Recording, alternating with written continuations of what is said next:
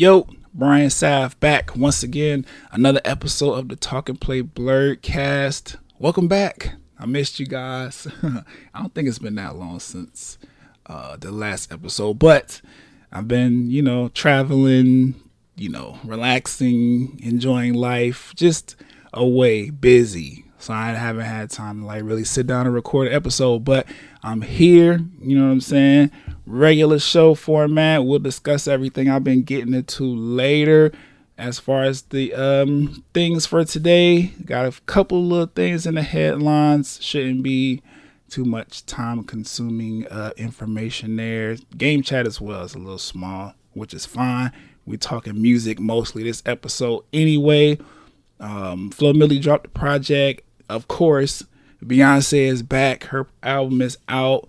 Very, very excited for that. So we'll discuss it. My Rolling Loud experience, hence the traveling that I've been doing. And then a couple things in the watch list, some trailers, things that I'm watching. We got a cool show. So let me just run the intro music real quick and then we'll jump straight into the headlines.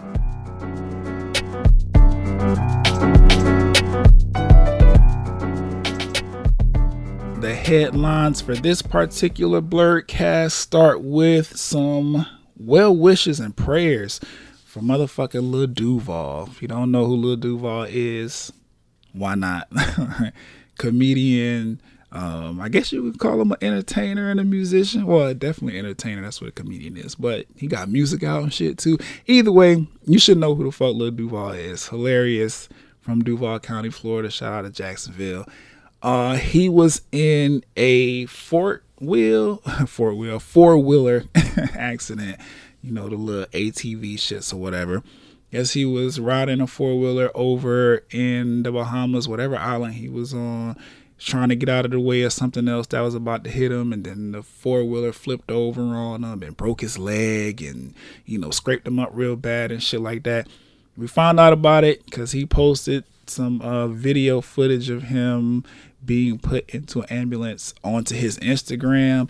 And ever since then, he's a comedian, so he been keeping us rolling with the jokes and, making light of his situation as he recovers. Just want to send some well wishes and prayers to Lil Duval because, fucked up incident. I don't like seeing people be hurt. My dog in the hospital, leg broke. I don't like that. So well wishes and many, many prayers to Lil Duval, hoping this man has a speedy recovery so he can get back to, he never really stopped doing what he was doing because he's still making jokes and posting all kind of funny shit on Instagram. Just wanting to recover and feel better. So yeah, prayers, well wishes, speedy recoveries to Lil Duval. Also in the headlines, Will Smith, after I don't know how many months or weeks it's been since the slap, he reemerges on Instagram with a nice apology video. Looked like he took some questions from the comment section of wherever he found them questions at and was just kind of answering things, being candid about the situation, being remorseful, being apologetic. He said that he reached out to Chris Rock. Chris was not ready to speak to him about it. So he was like, it is what it is. Whenever he's ready, he's here for him to talk about it. He apologized to him, like I said, apologized to his mother and his family and shit like that. Not Will's mom and Will's family, but he apologized to Chris Rock's mom and Chris Rock's brother and the rest of his family and shit like that. It was a real sincere apology, in my opinion. For social media, obviously kind of had to be done in order to not necessarily preserve anything going on in Will Smith's life, but he made a public spectacle out of the situation, so it was only right that he took the social media to apologize for all that shit as well. I'm over the situation. You should know this by now. I don't really feel too much of a way about it either way. I understand why the slap happened. I also understand why it shouldn't have happened. It is what it is. I'm glad Will is still in a place where he's like, I want to continue to heal from this and grow from this and make sure everybody who was hurt in the process receives the apology they deserve. He apologized to Questlove for stealing his moment. All that shit is fine and great and good. I'm just hoping that after Chris Rock makes his jokes and stuff and then decides to come to the table to discuss it with Will and possibly Jada, this could all just go away, be a regular moment in pop culture that we will forever talk about and discuss in a, historical sense, and just let it be that. Everybody move on, get back to getting money, and let's just let it go. I'm tired of the slap at this point. I just want it to be what it is. So it's a moment in time for pop culture. Fucked up, shouldn't have happened, understand why it happened, but it's in the past, ready to move on. But you know what I'm saying, can't tell Chris Rock when to feel a way about the situation. He's a victim at this point. It happened to him. He's allowed to, deal and process however he feels. He comes back to the stage, or I don't know, whenever he decides to talk about it, I'll be open to it or whatever, listening, paying attention. But at this point, it's in the water, to me anyway. Moving along from that, some exciting news that I thought was like really, really dope, right? So The Weeknd, the musician, is going to have a haunted house at this year's Halloween Horror Nights at Universal Studios, which will be themed after his After Hours album, which if you listen to the After Hours album, definitely soundtrack music for some, 80s disco-esque scary movie type shit. Like After Hours is not, it definitely has some moments of horror on that album. So I'm definitely excited for it. I think this is a really, really dope idea, really, really dope collaboration. We don't really get to see these kind of things very often when it comes to like productions and stuff at Universal that involve, them pretty much retheming their whole theme park after something. So it's really, really dope. Like, I don't know. I'm a very, very big fan of Halloween Horror Nights. I try to go every year if I can, especially because it's like right down the street for me.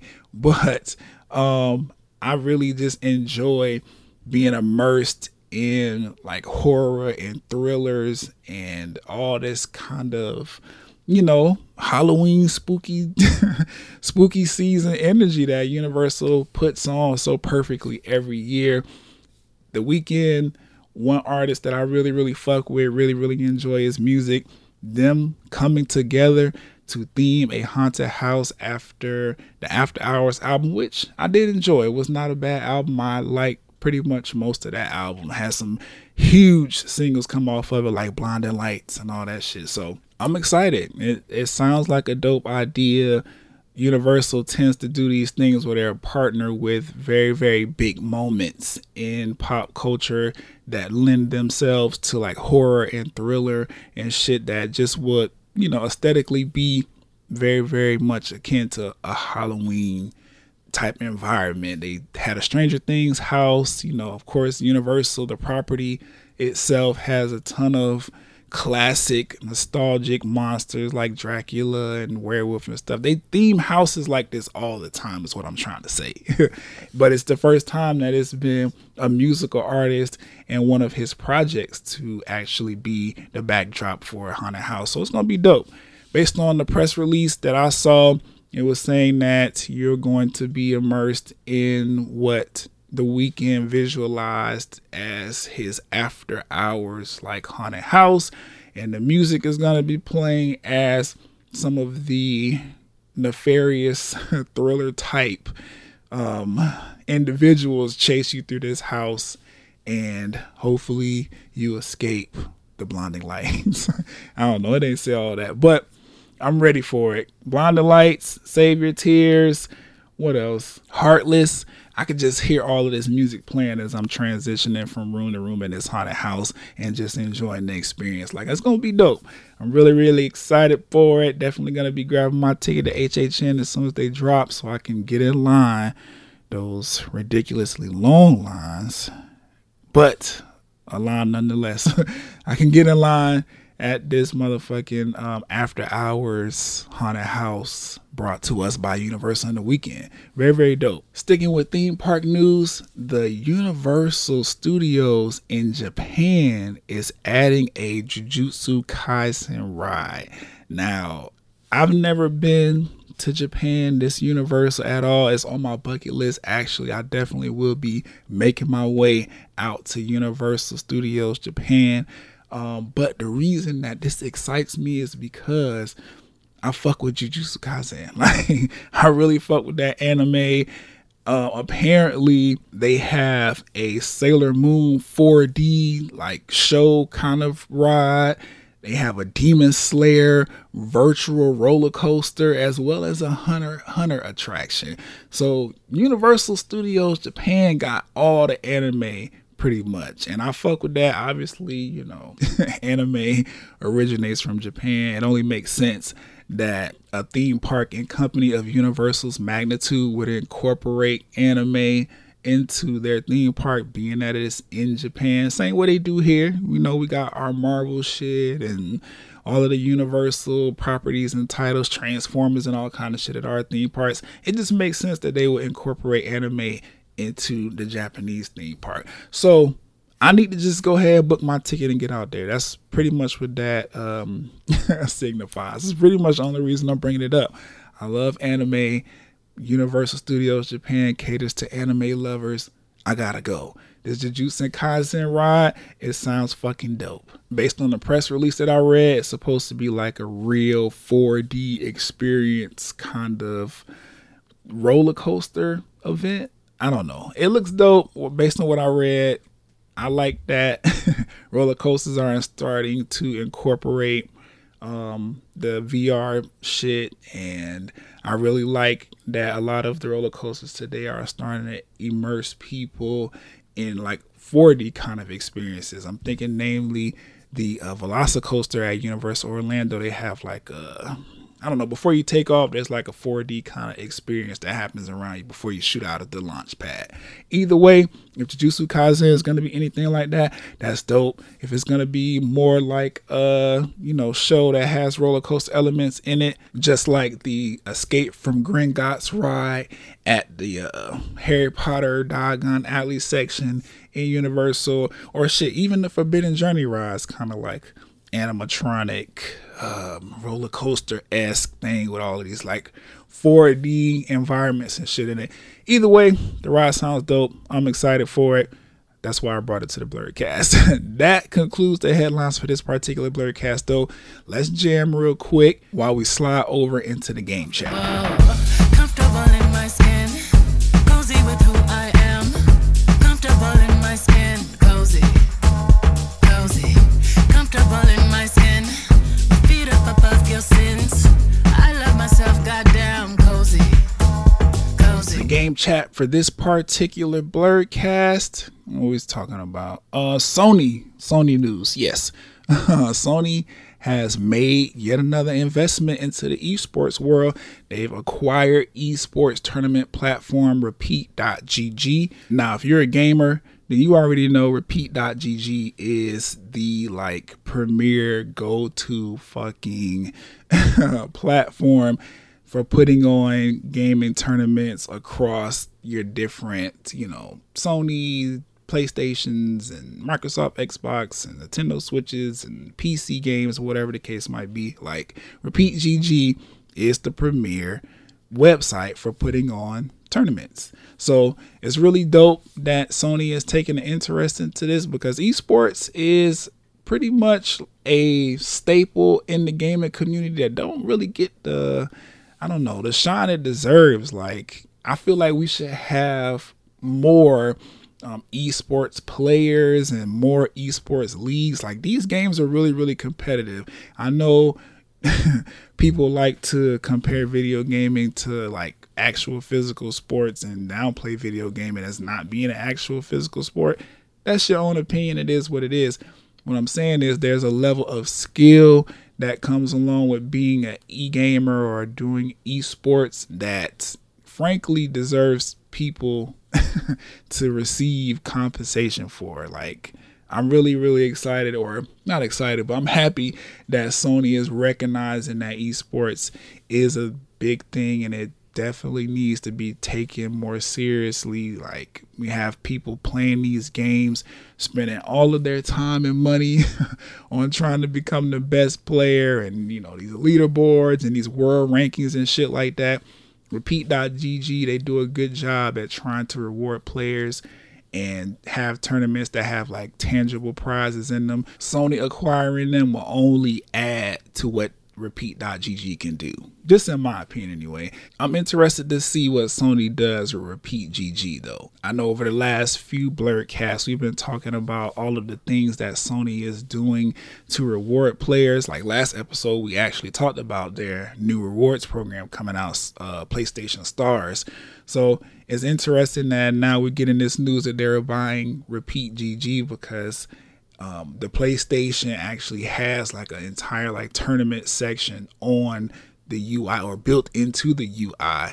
So I don't know, this is sounding pretty dope. Like, PlayStation is coming for all of, or Sony, and it's coming for all of the major players that can do things that they might not necessarily have the resources and the time to do, and that are going to benefit PlayStation players a whole lot, because like I said, the PlayStation user interface is already kind of set up to house these things. There's a tournaments tab, and the rewards program is kind of weaved throughout in its own way, but now PlayStation Stars is gonna make it an actual thing now with the trophies and shit like that. Like, I'm excited for Sony's advancements and their acquisition with things. It looks like they're really trying to make us as PlayStation owners, and just gamers in general, just make us all happy and feel rewarded for playing these systems and spending countless hours of our lives dedicated to beating these games. So that's gonna be dope. I'm really, really looking forward to see what comes of Sony acquiring Repeat.gg.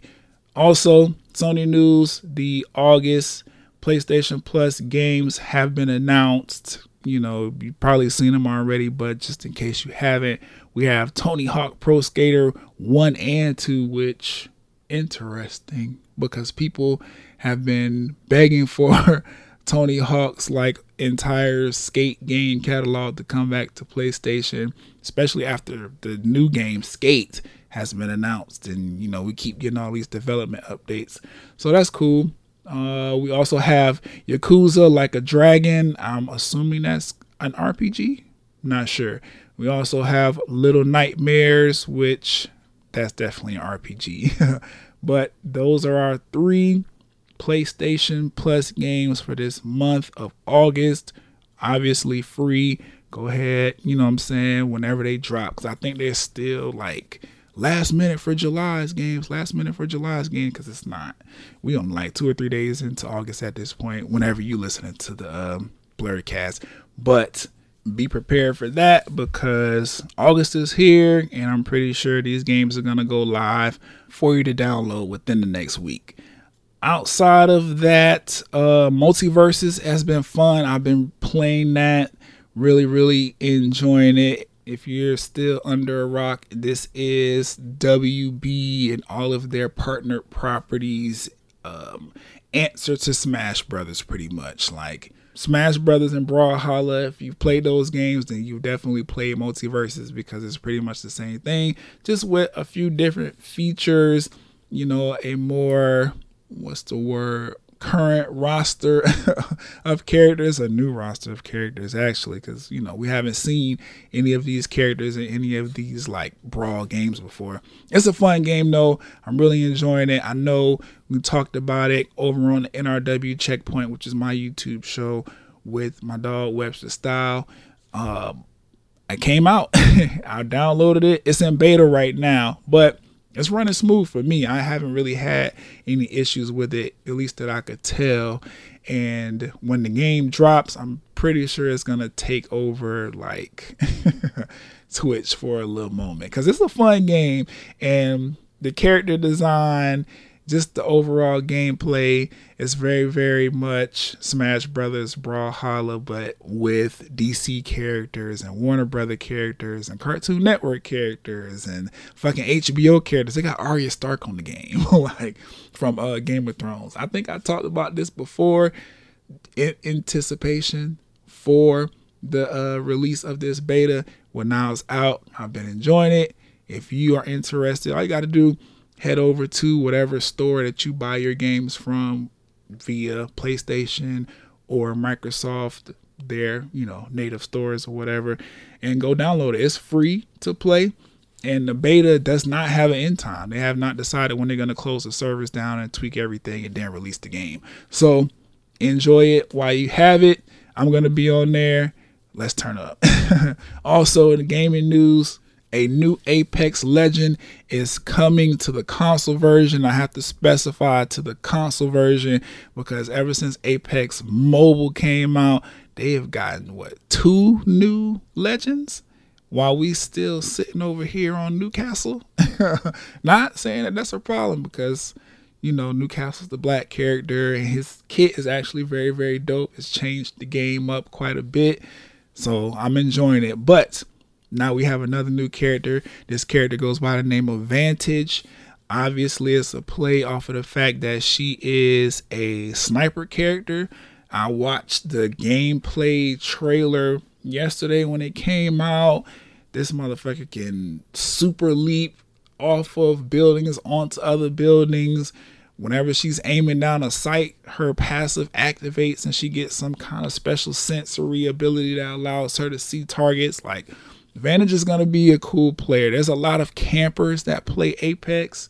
Just something that people do in order to climb the ranks really, really fast. They just camp and try to wait for the last ring and then kill whoever crosses their path. Vantage is going to be one of those characters that's going to aid those type of players a whole lot. It's literally a character designed for you to do long range damage and be a sniper. So I'm kind of excited because we don't have a character like that in this game, but then I'm not excited because, like I said, people are definitely going to take advantage of the fact that this character is literally built to camp. And I don't know. We'll see how it plays out. I'm just excited that Apex is getting another new character. They also retweet Kings Canyon. Boo. I don't like Kings Canyon. I want them to take that map out of the fucking rotation permanently. Hopefully these tweaks that they've added to it to support, the new season and the new character and shit are like dope. Otherwise, fuck Kings Canyon. Take that shit out of the goddamn game. But yeah, I don't know if they gave us a release date on when Vantage is going to drop, but pretty soon, obviously. So more on that when the character drops. I'm definitely going to hop on Apex, play it, give it a try, see how her kit fares against all of the other characters, and then come back here to y'all to report my findings and my likes and dislikes with the game and the character and the new map changes. That is it though for this Blerdcast game chat. Let's go ahead and play some more music real quick while we get ready to talk about the music that dropped in the playlist.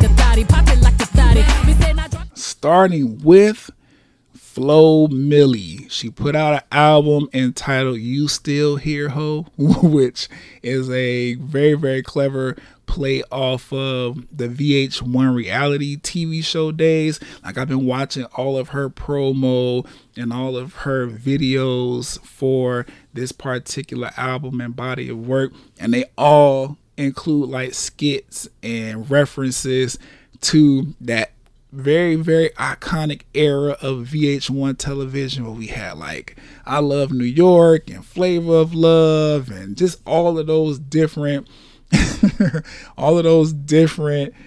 nigga ass shows that had black people on reality television looking crazy while the rest of us was sitting at the house laughing and judging and having a good time. I'm really, really enjoying watching Flo Milli's creative process and her roll out this project, because that era of VH1, that shit was a time now.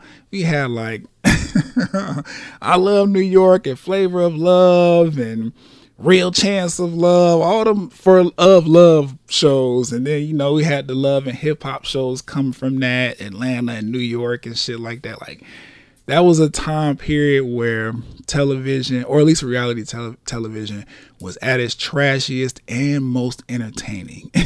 And I'm so glad that this black girl, who is a phenomenal rapper, has taken that entire aesthetic and decided to make a body of work that pretty much embodies and glorifies and pays homage to that incredible time period in reality TV.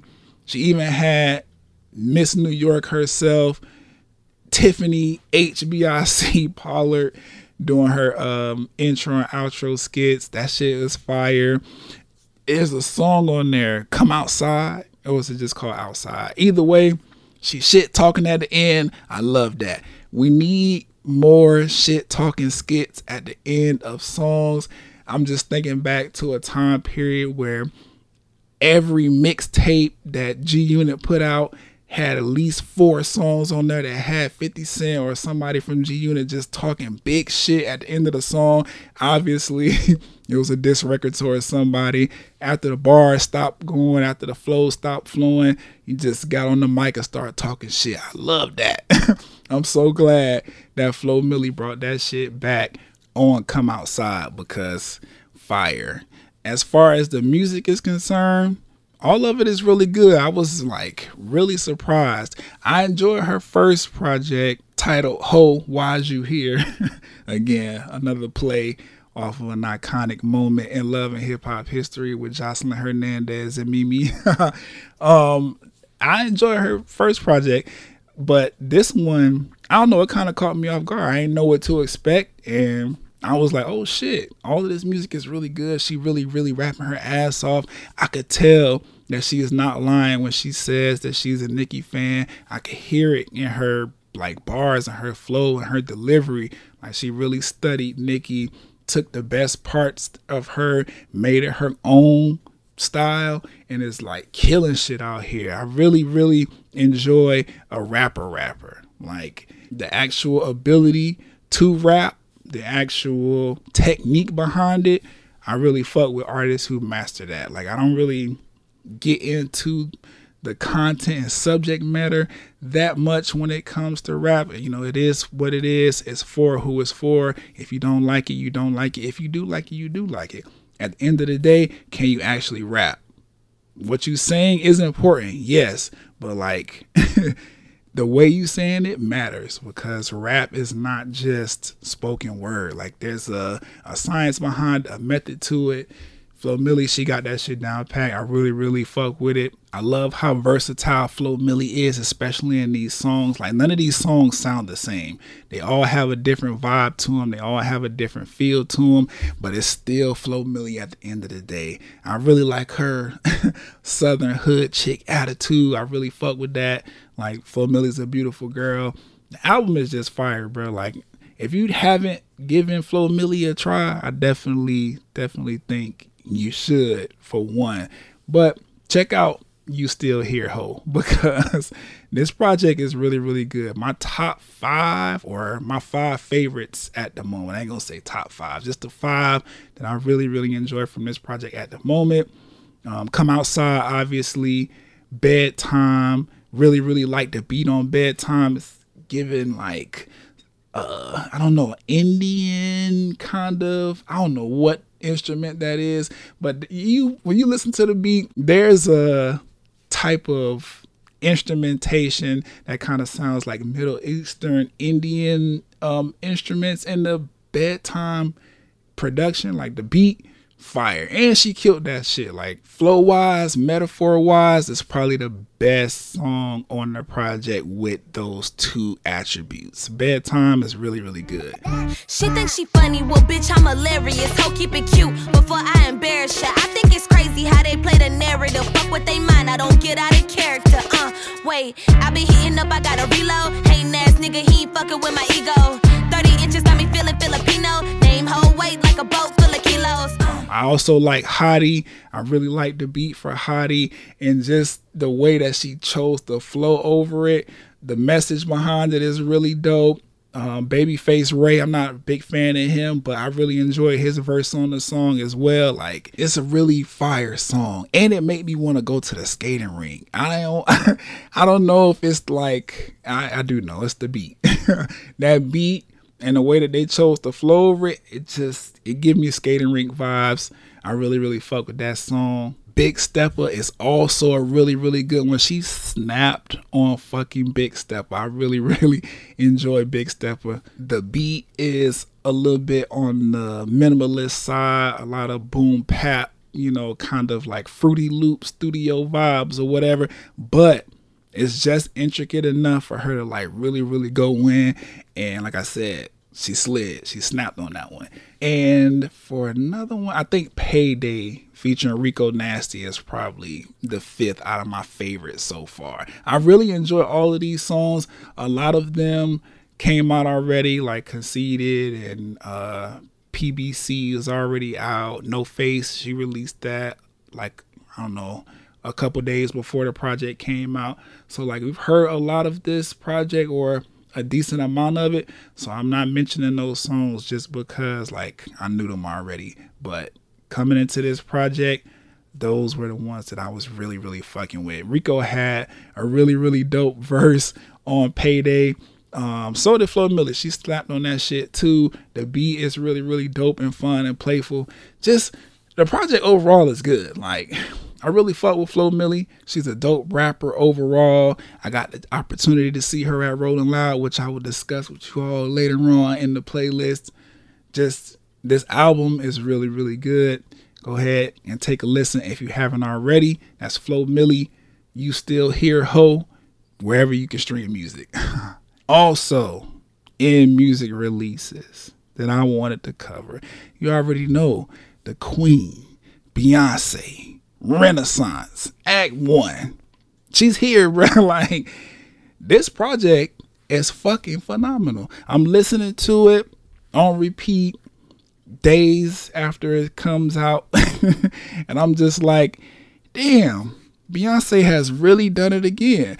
I wasn't expecting her to not do it again. It's just, I'm surprised that she did it again. How many albums are we of Beyonce at this point? Like, how many bodies of work has Beyonce put out? Let's ask Google. Beyonce has 7 solo albums. She has an album with Jay-Z. She got 3 or is it 4? 3 or 4 albums with Destiny's Child. 4 or 5 live albums, which are her pretty much recording her live vocals at performances and packaging them up as a project. Like, Beyonce has put out an incredible amount of music. Obviously, those live albums, you know, they're pretty much compilation albums of whatever her set list is of her past music. So, yeah, those aren't really like albums, but these solo projects, us being on like number 7 at this point, and we're still like, what is she gonna do next? Like, this shit is amazing. I really, really am enjoying Renaissance. Now, it's only been a couple of days since it came out, so I'm not going to do like a full, super in-depth review like I would had I been listening to this project for a week or two. But from where I am now, listening to it, this album is really, really good, like phenomenal. I know a lot of people have been, you know, giving their reviews and critiques and everything, and they've really just been focusing on the fact that this music is very house music inspired. Like, it's very, very house music heavy, but that is not the only genre of music that this album is presenting. House is there, yes, you hear it, but there's also disco in there. There's a lot of dance music in there. Beyonce also has some trap music in there. Some funk music is also there. She has some dope Afro beats music in there. And it's all like just perfectly playing off of one another, these individual genres. They're all melting together really, really well to create the album that is Renaissance Act 1. The sequencing on this fucking project, amazing. Like, this is probably the best sequenced album of 2022 so far. I would even go as far as to say the best album of 2022 so far. That's just my opinion. We'll see what the rest of 2022 does, but as of now, this got my top pick because I just listened to this project every day that it came out, just vibing. Like, it's a great album to ride around the city to. It's a great album to clean to. It's a great album to game to. Like, the album is just, it's doing a whole lot over here in my world as far as making me happy as a human being. Like, I fuck with it. Like I said, the sequencing is really what's locking it down for me because I'm listening to these songs. They're obviously arranged perfectly as far as track listing is concerned, but then like on the tail ends of these songs, they have some wonderful transitions. Like I'm That Girl, which is the first song, perfectly flows into Cozy, which is song number 2. Cozy literally ends by starting off the instrumentation and the production for Alien Superstar, which is song number 3. So that right there in itself is like 3 songs perfectly paired together that you don't even necessarily realize are flowing into one another until you pay attention to the track list. After Alien Superstar, that's when we cut off into another section of perfectly flowing music. Cuff It goes into Energy really, really well. Energy goes right into Break My Soul really, really well, which was dope because on the tail end of Energy, you can hear Big Freedia coming in, and then as soon as the beat cuts for Energy, you hear Big Freedia open right on up into Break My Soul. Like, perfect transition, bro. Like, the transitions on this album are fucking top notch. Only Beyonce could do this. I see artists try sometimes with transitions, and sometimes they get it right. Beyonce like did it perfectly on this project. After Break My Soul, she kind of gives us a break from the smoothest Let's Church Girl turn us all the way up and just kind of live on its own, and then we back into flawless transitions. Plastic Sofa or Plastic Off of the Sofa transitions perfectly into Virgo's Groove. Virgo's Groove transitions perfectly into fucking Move featuring Grace Jones and fucking Tim's. She gives us another break from the transitions and the perfectly flowing project to like let Heat It live on its own and be its own song. That ends, and then we kick off another round of perfectly transitioning songs with Thick going straight into All Up in Your Mind, and then America Has a Problem kicks off another 3-peat of perfectly smooth transitions going from America Has a Problem into Pure Honey, and Pure Honey perfectly sliding into Summer Renaissance, which Summer Renaissance ends up just encapsulating everything that the entire album is, and it's fucking perfect. Like, Beyonce did a really fucking good job with this shit, man. I'm really impressed that she's still elevating her craft after all this fucking time, after all them Destiny's Child albums, after all them solo projects, after the music with Jay-Z, after all of them live projects, after all of the groundbreaking stuff she's done for Disney and everything that she's done just in general.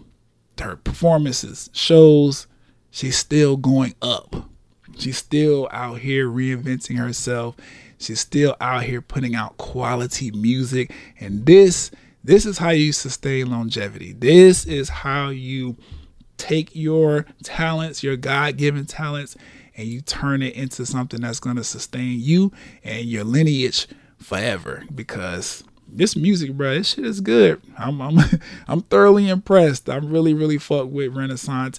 And the crazy thing about it, this is only Act 1 of only Beyonce knows how many acts we're gonna get from Renaissance or whatever else she gonna title this project. Like, this is only the beginning, and it sounded like this. Beyonce about to make the world stop for real.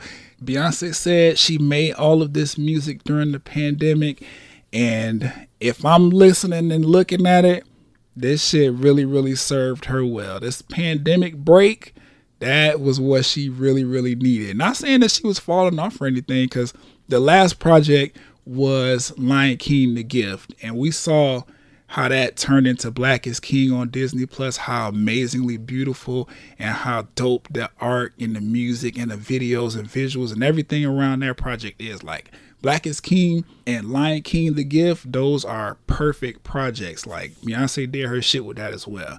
However, this shit hitting different. It's hitting on a whole nother level. Renaissance is on something else. I'm really, really fucking with this project, bro. It's different. It's really different. And her being locked away in her mansion with Jay-Z and her kids and her money and just her creative process, like, it definitely turned into something amazing. That's what happened when you just sit down and you be in your art and you just, you know what I'm saying, focus. She got away from the distractions of the world. Obviously, because we had to, the pandemic shut everything down, and that really allowed Beyonce the opportunity to like lock in and give us a masterpiece. I'm excited to see what Act 2 and 3 or however many more acts she gonna have. I'm really, really excited to see and hear what it's gonna be and enjoy it. We haven't gotten any music videos from this project yet, but it's Beyonce. Quite sure she got some videos in the tuck. Like, I don't know, maybe not, right? Because she recorded all this music during the pandemic. She definitely wasn't filming no music videos because she didn't want to get COVID. But maybe she doubled back now that, you know, she out the house and body looking right. You know, motherfucking Ivy Park dropping every other month at this point. Maybe she got some videos ready to go for this project. Even if she don't, I'm satisfied with the music. This shit sounds amazing. My favorite 5 at the moment, because I really like all of these songs. If I'm being real, I fuck with all of these songs. But my favorite 5 at the moment probably have to be I'm That Girl, Cozy, Alien Superstar, Church Girl definitely, and Heated. Woo! I like Thick as well. Move is really good. Virgo's Groove is also really good. Like I said, I like all the songs. I like them all. But yeah, favorite 5 just right now. Yeah, I'm That Girl, Cozy, Alien Superstar, Energy, and Heated. Now, there's been some controversy with this album, right? Some stuff that's been going on. Khalees came out. She made a big fuss about being sampled and not properly credited. I understand that. It's a little bit deeper than just her being tight about that, though. Like, she got a terrible history with Pharrell, and Pharrell is the producer on the song that actually sampled her. So there's more to the story than just Khalees being mad at, you know, Beyonce and Pharrell for sampling her and not crediting her. The song is Energy. The last, I want to say 10 to 15 seconds, there is a interpolation. It's not Khalees's voice. It's not music from the actual song. It's literally Beyonce using the same melody that Khalees used on her song Milkshake for her like la-las or whatever to end out the track Energy and go into Break My Soul, which I get it. I get it. I understand why Khalees is upset. She was credited, but she feels like she wasn't properly notified, which translates to me as why nobody told me I was going to be sampled on this Beyonce song. I would have liked to negotiate some kind of fee to be sampled. I understand that, you know what I'm saying? You want to be paid if you're going to be sampled on somebody else's work. If you're an inspiration to somebody of some sort, like you want to be, you know, compensated. That's fine. But apparently Pharrell, you know, has whatever contracts he has over her music. So he's legally kind of like okay to just okay the sample without necessarily notifying her. But as of time of recording, Beyonce has not only removed the interpolation sample, but she's also removed Khalees from the writing credits for that song. So I guess that's the end of that. No writing credit for Khalees. The interpolation is completely gone. She didn't even replace it with anything. Like, you can listen to it wherever you stream music. The song's already been updated. The interpolation sample is gone completely. Beyonce didn't even fill that space in with anything else. She just left the song how it is, and the song still sound good. So I guess that's that on that. Also, Heated, which I was very, very happy to know that Drake is a writer on Heated, because the first time I listened to Heated, I was like, damn, this sound like Drake. So when them credits came out, my dog is credited. I was like, I fucking knew it. All that conspiracy talk, oh, Beyonce and Drake must have been in the studio together because he put out a dance album and then Beyonce come with a house song and shit like that, might have been true. Because Heated is a song that has Drake's energy, has Drake's pen all over it. Find out he's actually is a writer on the song, and that track actually does sound like he literally sent that to Beyonce, and Beyonce put her own vocals over it, maybe tweaked the writing a little bit. I'm like, yes, because the greats need to work with the greats. Like, Drake has been subtly working with Beyonce. They don't necessarily have, or outside of Mine on self-titled, they don't have like a whole lot of music together. So them continuing to, at least behind the scenes, production wise, help each other out, like, I really, really fuck with that. He's two of my favorite artists, so I fuck with that. Got a lot of bass, got a lot of IP on me. I gotta fend myself off. I gotta fend myself off. I gotta cool it down. I gotta cool it down. There's an issue though, because Beyonce used a word that apparently is a slur to the disabled community of another country. I'm not sure. Either way, and I don't want to be rude or say the wrong thing, because slurs and shit like that, like, as a black person, I get it. That particular lyric has been changed and updated for the album. Of course, Beyonce didn't want to offend anybody or whatever, so it was nothing to just go back and redo those simple lyrics on Heated that were initially supposedly a slur. So, dope. The new lyrics sound fine to me. I actually think it sounds better. So, either way, I'm really, really fucking with Renaissance. Really dope project. I'm gonna be continuing to listen to it and try to catch new things or understand new things about the music as, you know, time goes on. That's what I do. I sit with projects and just enjoy them full out. But overall, as of now, I really fuck with the album, and I really can't wait for Act 2, 3, or however many more acts she has planned for this whole Renaissance era. This music is very, very fun. It's very positive, very uplifting, very self-loving, and we need that. Like, there's a lot of negativity going on in the world.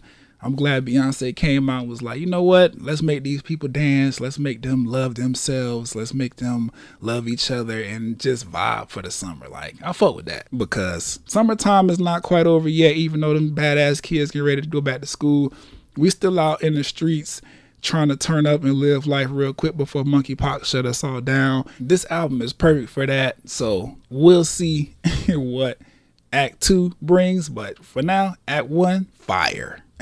Last but not least, before we close out this particular playlist on this particular Blerdcast, just wanted to share with y'all my experience with Rolling Loud Miami 2022. To say the least, bro, because I don't want this to drag out. I could talk about this shit all day. I fucking enjoyed myself, dog. Like, it was the best experience like I've had in a long, long time. Like, I needed the vacation for one. I needed the energy of those people, 2. I needed the entire vibe of that festival in my life, 3. I needed the entire weekend that I had surrounding Rolling Loud. Like, it was a perfect moment for me. I'm really, really glad that I finally took the time and opportunity to go down there, meet up with my homies, and really, really just enjoy the vibe that Rolling Loud presented. I got to see so many of my favorite artists. I mentioned earlier, I saw Flo Milli perform live. That was really dope. She performed a lot of the new music off of the album I just reviewed for y'all, which is You Still Here, Ho. Don't forget about that. Check that out. I saw City Girls perform live. That was a good performance. Gucci Mane was out there. I saw him perform. I saw 3 6 Mafia, Little Baby. I saw him perform. Lil Uzi Vert probably had the littest set of all 3 days. Like, I literally was in the crowd with those people jumping up and down, pushing, mosh pitting. I almost lost my phone and all that chaos.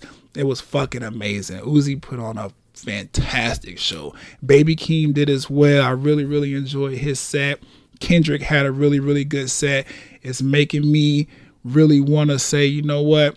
I know I just saw you at Rolling Loud, but I'm going to go make one of the stops on your tour, because Kendrick's show was phenomenal, and I want to see what the full stage production looks like for Kendrick's current tour that he's on. Obviously, Rolling Loud is a festival that takes literally the top talents in the industry and puts them on stages, lines them up based on, time and relevancy or whatever. So Kendrick didn't really have a full set time to really give us whatever he wants us to experience with this upcoming tour, this tour that he's on. So watching him and his 50-minute set at Rolling Loud made me want to go to his show, because that nigga put on a good show. And that's not my first time seeing Kendrick. It's just like every time I see him, I'm like, that was the best one so far. Like, I don't know. He's a really, really good performer. Outside of that, I saw Lil Durk perform, which was crazy because this nigga brought out Kanye West. Now, if you don't know, Kanye West was actually scheduled to headline Rolling Loud, but he pulled out 4 days prior. He was then replaced by Kid Cudi, who we should all know at this point he has a beef with. They are not friends anymore. They hate each other right now. So for him to pull out of the show 4 days prior, the event organizers to replace him with Kid Cudi, who is his nemesis at this point, and then him come on at the same time that Kid Cudi is performing or getting booed off stage on one stage, him to come out with Lil Durk on his set and perform like 2 songs, whatever. I was like, this shit is insane. Kanye is petty as fuck for that. Rolling Loud event organizers are petty as fuck for that, because they had to have known that Kanye was going to do that. Kanye can't sneak into a music festival.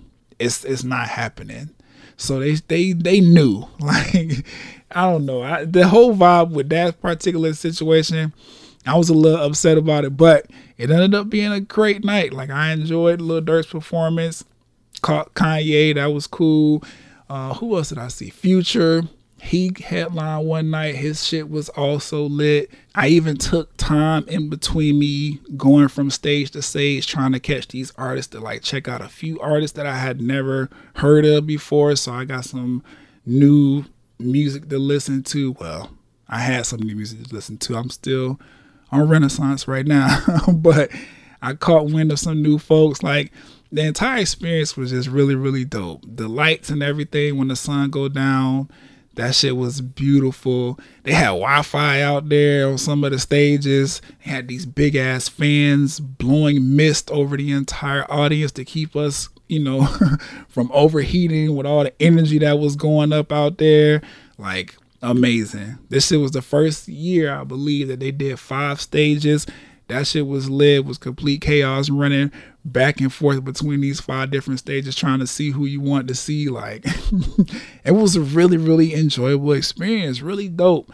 Of course, it has some, negatives. Parking situation was a little janky or whatever, but I made a way. I'm a real nigga. I figured this shit out. I made a way, so I was not spending no crazy amount of money for no bullshit ass parking. And the food was good from what I got to taste. I didn't get to hit as many spots as I wanted to, just because I was like, I don't want to, bog my body down with all these like carbs and shit like that. I just need to eat enough to stay energized so I can make it through the 6 to 8 hours a day that I was spending out in the sun in the Florida, Miami weather, walking around this big ass Hard Rock Stadium, this event field outside of it, going from stage to stage. Like, it was a really, really enjoyable experience. I had a great time. Definitely going back. Soon as they drop the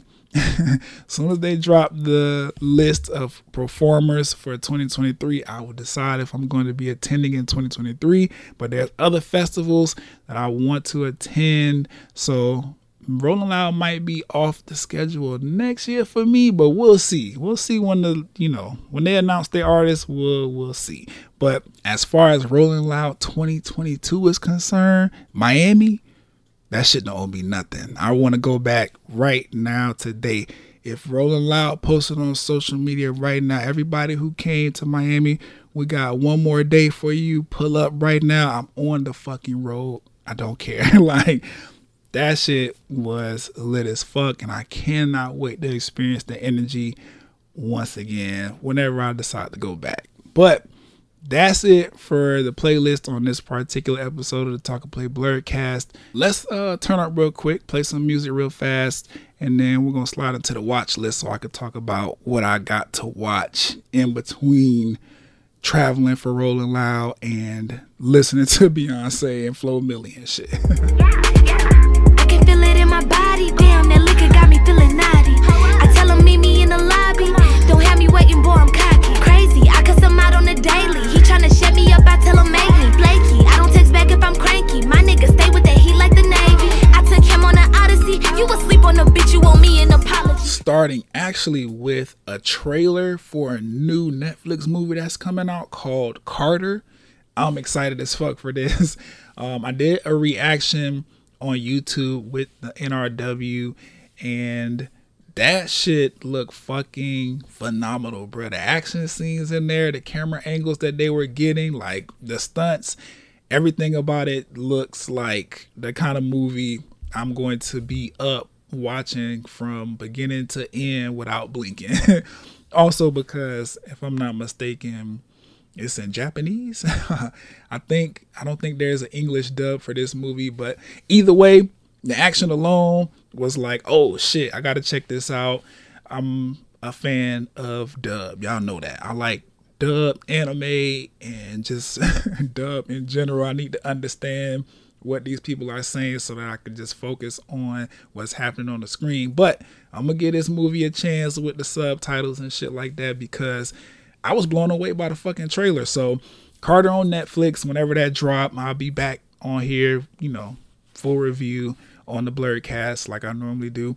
I also got to check out the trailer for Black Panther Wakanda Forever, which, what a beautiful trailer, man. That shit was fucking amazing. Marvel wins again. Like, I'm extremely excited for this movie, especially after the trailer.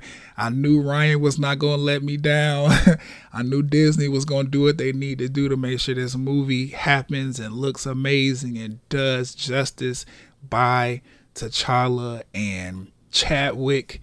And I'm really, really excited to see it. I noticed in the trailer that we had got some glimpses of Riri Williams, which, if you don't know, she will star her own Disney Plus series entitled Ironheart, which obviously, or maybe not obviously, but Ironheart is a protege of Iron Man. Now, we all know in the MCU, Iron Man is no more. Tony Stark actually died, but Riri Williams, a black girl, her own genius in her own right. She builds her own Iron Man suit based on some schematics that she, I guess, found or interpreted based on what Tony did for his Iron Man suit, and she kind of picks up the mantle as Iron Man, going by the title Ironheart. It was dope seeing her in this trailer because, black girl, Wakanda, I mean, come on now. It was dope seeing that crossover happen. And then, this also pretty much confirms that Ironheart, the Disney Plus series, is pretty close to being aired. So I'm excited for that. And then I really, really liked seeing all of the translations online and on social media, all the breakdowns that was happening of the Wakandan language that was in the background for this particular trailer. There was a lot of stuff written on the wall next to Chadwick's mural and just things in the overall chamber. There was a scene where the Dora Milaje are kind of like standing in this chamber area, and you can see Wakandan writing on the wall. Go on social media, Twitter, YouTube, Instagram, wherever you need to go. TikTok probably got it as well. They did some really, really dope translations based on the Wakandan language dictionary that is actually on Google somewhere. Very, very powerful messages and meaningful, thoughtful messages. A lot of love and well wishes and RIPs for Chadwick in that. It was just a really dope trailer. I'm excited for the entire storyline. Them moving Namor's heritage from being an Atlantean to a city that is also submerged underwater but has native Mexican roots is really, really dope. That just goes to show that cultures can be celebrated simultaneously and really have their moment in the spotlight. I'm really excited just to see that, because this is a brand new take on Namor specifically for the MCU. The comic books, of course, like I said, they have him as an Atlantean. We talked about this before in the Blurred Cast. Marvel was concerned about Namor being confused with Aquaman, which I don't know how you could do that when Aquaman's clearly DC and Namor is clearly Marvel, but they made the switch, and based on this trailer, I don't think that we're going to be disappointed at all. I really feel like we're going to get an entirely new spin on Namor that will please everybody watching, even though Namor is pretty much labeled as an antagonist for this movie. I really think the culture is going to appreciate having Namor a part of the Black Panther story, because just based on this trailer, the shit is looking phenomenal. I really, really cannot wait for this movie to come out. That trailer got me really, really excited. Seeing Angela Bassett, as her character in the movie, giving these powerful speeches, and me thinking about it, how it correlates to the first Black Panther, how we kind of opened up that entire story with them giving speeches based on T'Chaka's death, kind of bringing it into not like a full circle moment, but there's some tie-ins there that are very, very symbolic of just the overall experience we had the first time going to the movies to see the first Black Panther movie. So I'm just excited as a whole. I'm really ready to see this movie. I mean, obviously everybody's expecting that Shuri will pick up the mantle as Black Panther. Y'all can feel how y'all want to feel about that, but in the comic books it happens. So if we sticking to source material like a lot of these nerds and blurs like to cry about when it comes to these movies, then they're doing the right thing.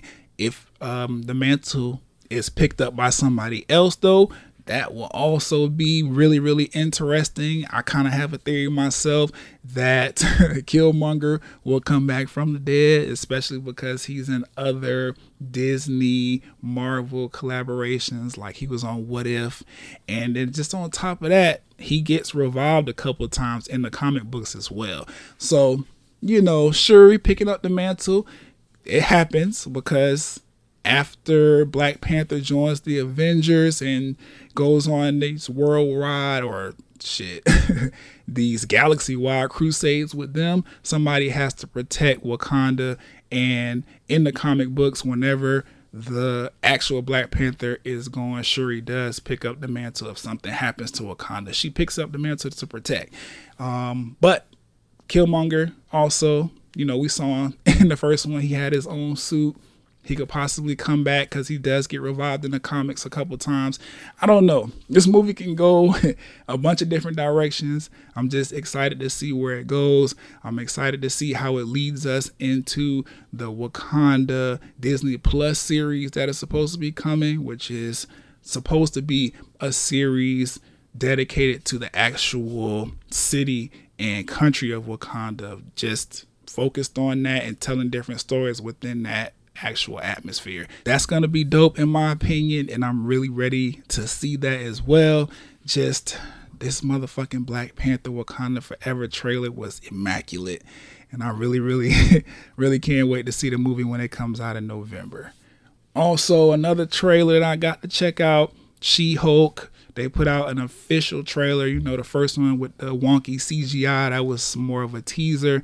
This one's the full-length trailer. The shit looks way better than the first trailer that we got.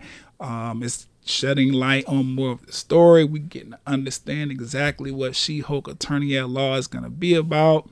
Based on what I could tell from the trailer, it's going to be her trying to balance her newfound Hulk powers and all the fame and attention that brings her with just trying to be an everyday attorney at law.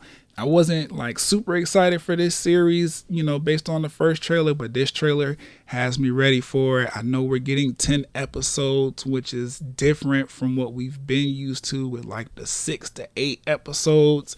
So I'm excited for that. It's supposed to be more of a comedy. That should be fun. And I'm just really excited to see how these particular characters in the She-Hulk series pushes the MCU forward. You see in the trailer we have Wong coming in, so that's going to be dope. Some Doctor Strange and Spider-Man tie-ins with that character. Obviously Mark Ruffalo reprises his role as Hulk. This time he is Smart Hulk, or I don't know what his Hulk form is when he's like mixed with the Genius and the Hulk. It's not full Hulk, but it's not full Genius either. I think it's called Smart Hulk. Either way, he's there. This just look like a fun show. I'm ready to watch it. I'm also going to be checking out the Milestone Generations documentary on HBO Max when I get the opportunity. If you are a comic book fan, definitely you need to check this out. Milestone Comics, of course, or obviously, is the brand that DC acquired that pretty much made all of their black superheroes, Static Shock and Icon, just to name a few. Well, they have a documentary on HBO Max. I think it's narrated by rapper, actor Method Man. Yes, Method Man is narrating this Milestone Generations documentary. Looks to be very informative, very insightful, very historical. I'm interested in checking it out, especially since Milestone Media and Comics is going through this entire like rebrand and relaunch. I'm excited to get the history on this beautiful and powerful media company to just understand what I'm about to get into moving forward, because these new Static Shock comic books, they're really making me want to pick up comics again and get back into them, or at least just collect them, because the artwork is beautiful. Shout out to Nicola, I think his name is, the black guy that designed the new Static Shock. Like, his work is really, really dope.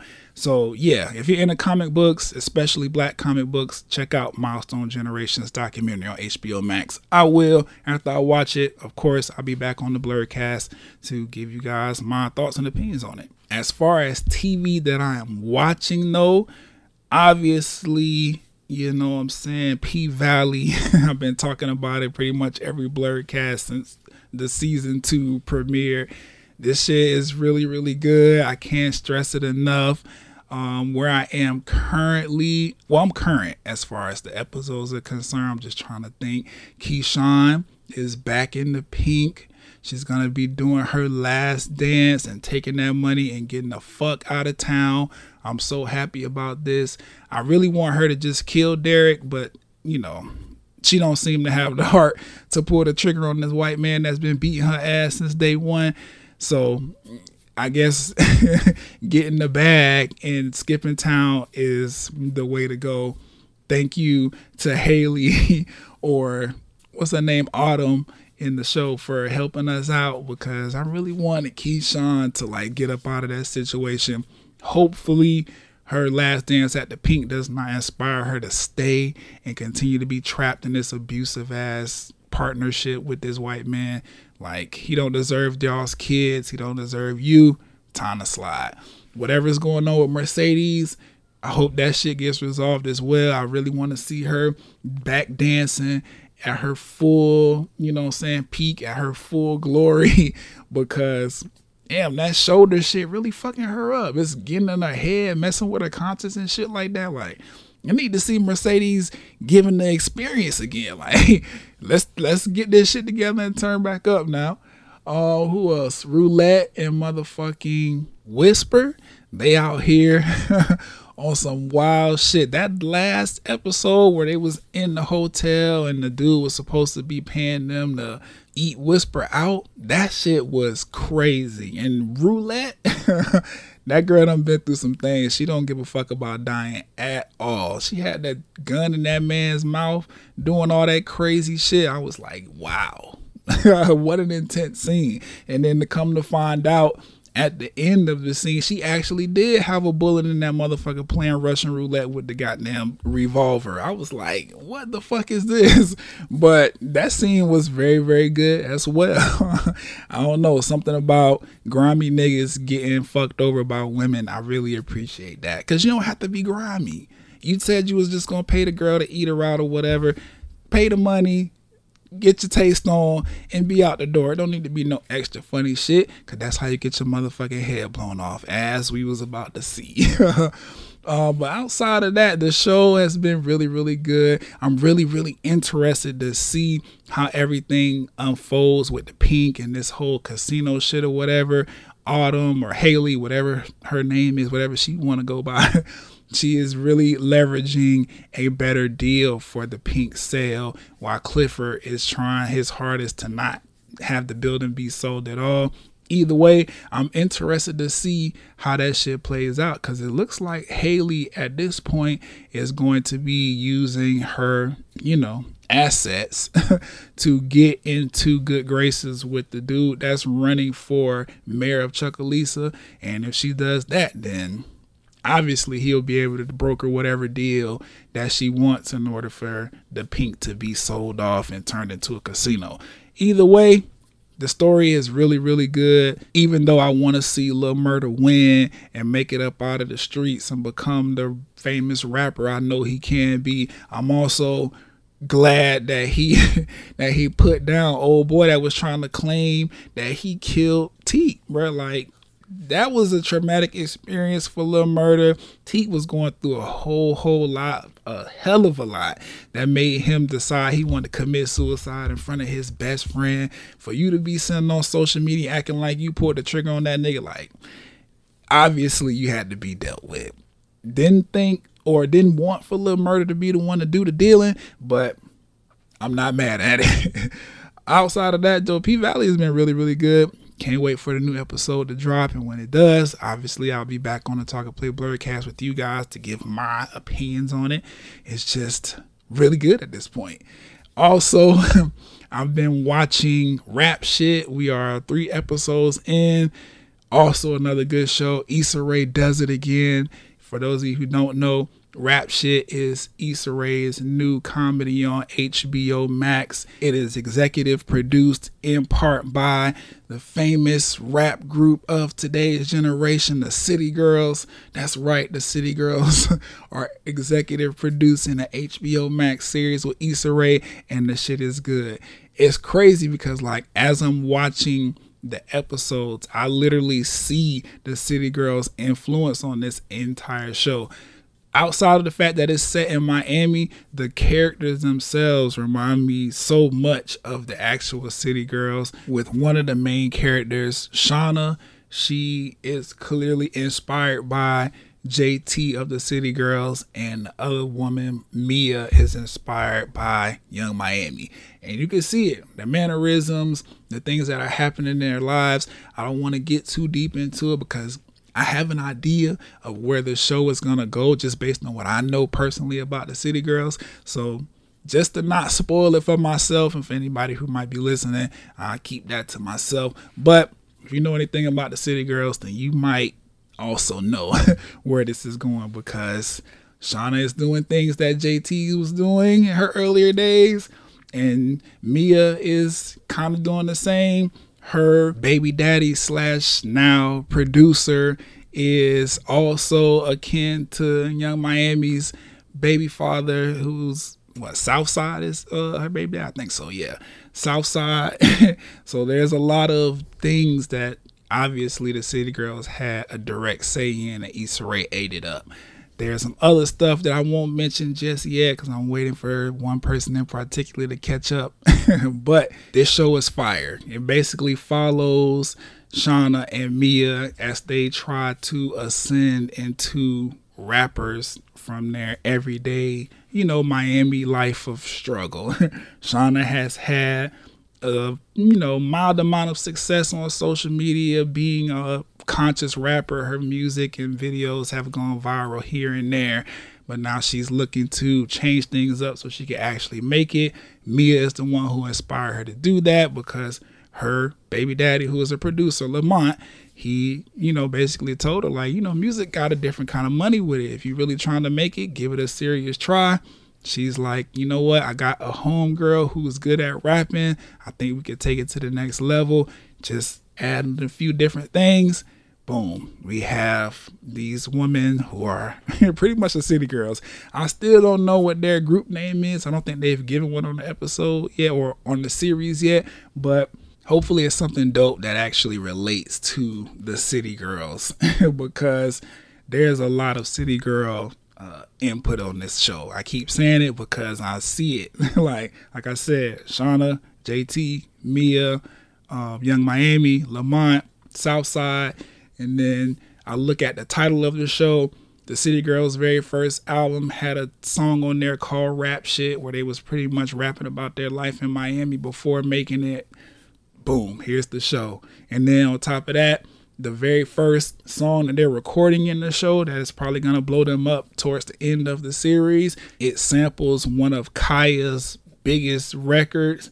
And if you turn the camera towards real life, the City Girls themselves, their first breakout single was a song that sampled Kaya. So it's like a lot of similarities there. It's almost autobiographical, but it's also for entertainment as well. It's purely a fictional show that is very, very much inspired by real life events.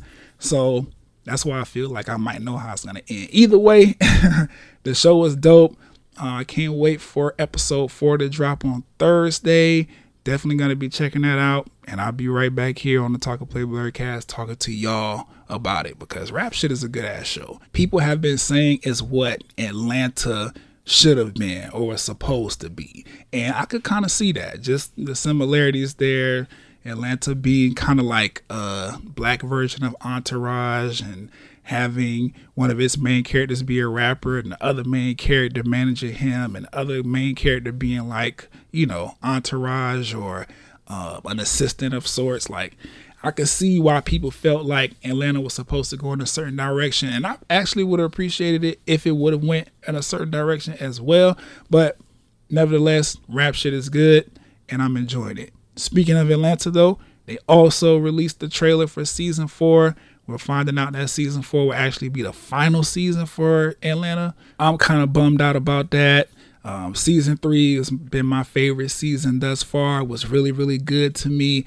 I was hoping that season 5 or 6 would be the last season, but obviously that can't be the case because each of the main characters has gone on to really flourish in their careers. Zazie has done amazing things with Marvel. I'm pretty sure we're going to see her in Deadpool 3.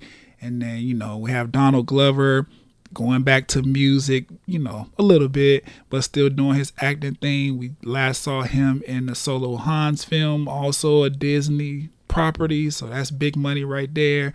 And then Brian Henry, who plays Paperboy on Atlanta. He was in the Eternals movie as one of the Eternals. So we'll probably see him in a future Marvel project as well. And then Lakeith Stanfield has gone on to be really prolific. His last role that gained a lot of notoriety was for the Fred Hampton movie. I can't think of the name of the movie, but it was about Fred Hampton and that whole situation. So all 4 of those characters or all 4 of those actors have gone on to really, really blow up. They might not have the time to do it anymore. Donald, being one of the head writers on the show, just might be out of his wheelhouse at this point in time to continue to write such great television. So I can understand. I just really wanted either a 5th or a 6th season. Like 4 just seems premature, but I get it. The trailer looks dope. They're back in Atlanta, back struggling, trying to get Paperboy the recognition he deserves after coming from Europe, where he's pretty much treated like the celebrity he deserves to be treated as. So that's going to be interesting, going back home and kind of starting from the ground up again, because they were in Europe for quite some time getting that bag. So we'll see how the series plays out. I think it premieres in mid-September. I'm excited for that. It was a quick turnaround. I know season 3 just ended a few months ago. It wasn't long ago where I was talking about the season finale right here on this podcast. So I'm really, really excited for the new season. Definitely going to be covering it when it drops. And I can't wait to see the final adventures of the game, man. Really quickly before we close, though, let's take a little second to sit in Anime Corner. I am on like episode 3 or 4 of Bastard on Netflix. It is starting to become interesting. I'm looking past all of the hentai or hentai, however you pronounce it, looking past all of those hentai elements and trying to really understand the story. And I think it's going to be engaging. So I'm going to keep watching. I started Dr. Stone. I think I've seen the first episode of that. I'm going to finish that as soon as I get an opportunity to. And then I'm still waiting on the next episode of Spy Family to hit Crunchyroll so I can get back into that. Either way, though, anime is in a good state right now. I'm really enjoying the anime that I'm watching. Spriggan, I have to get back into that. I think I stopped at episode 2. But those episodes are like 45 minutes to an hour long. So a lot of story happening there. But that is it for this particular episode of the Talk and Play Blerd Cast. I'm your host once again, Brian Sapp. That's BrianSapph on Instagram, Twitter, TikTok as well. Also, don't forget to check me out on NRW Checkpoint with my dog Webster Style, going over everything gaming with a special focus on the new gaming releases for the week and any prominent news happening in the gaming world. You can find that on the Nerds Rule the World YouTube channel, and I will catch you all next time here on the Talk and Play Blerd Cast.